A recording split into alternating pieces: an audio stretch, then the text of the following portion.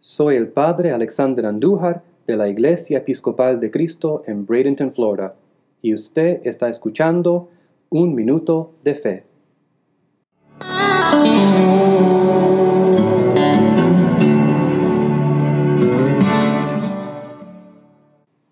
¿No pueden esperar una hora conmigo? Esta es la pregunta de Jesucristo a sus discípulos en el jardín de Getsemaní, en la noche antes de su muerte por nosotros. 2000 años después, Jesús no hace la misma pregunta: ¿tienes tiempo para mí?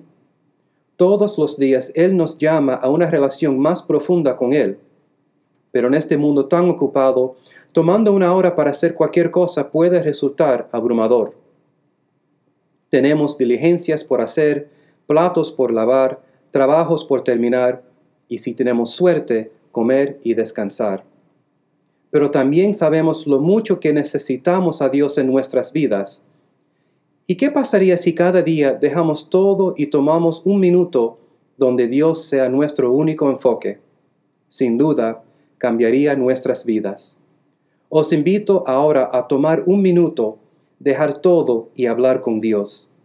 Él es quien nos creó, Él que nos ama, y Él es que nunca nos dejará. Así es que la pregunta que nos hacemos hoy: ¿puedes esperar un minuto? Gracias por escuchar este episodio de Un Minuto de Fe, y que Dios le bendiga en el nombre del Padre, y del Hijo, y del Espíritu Santo. Amén.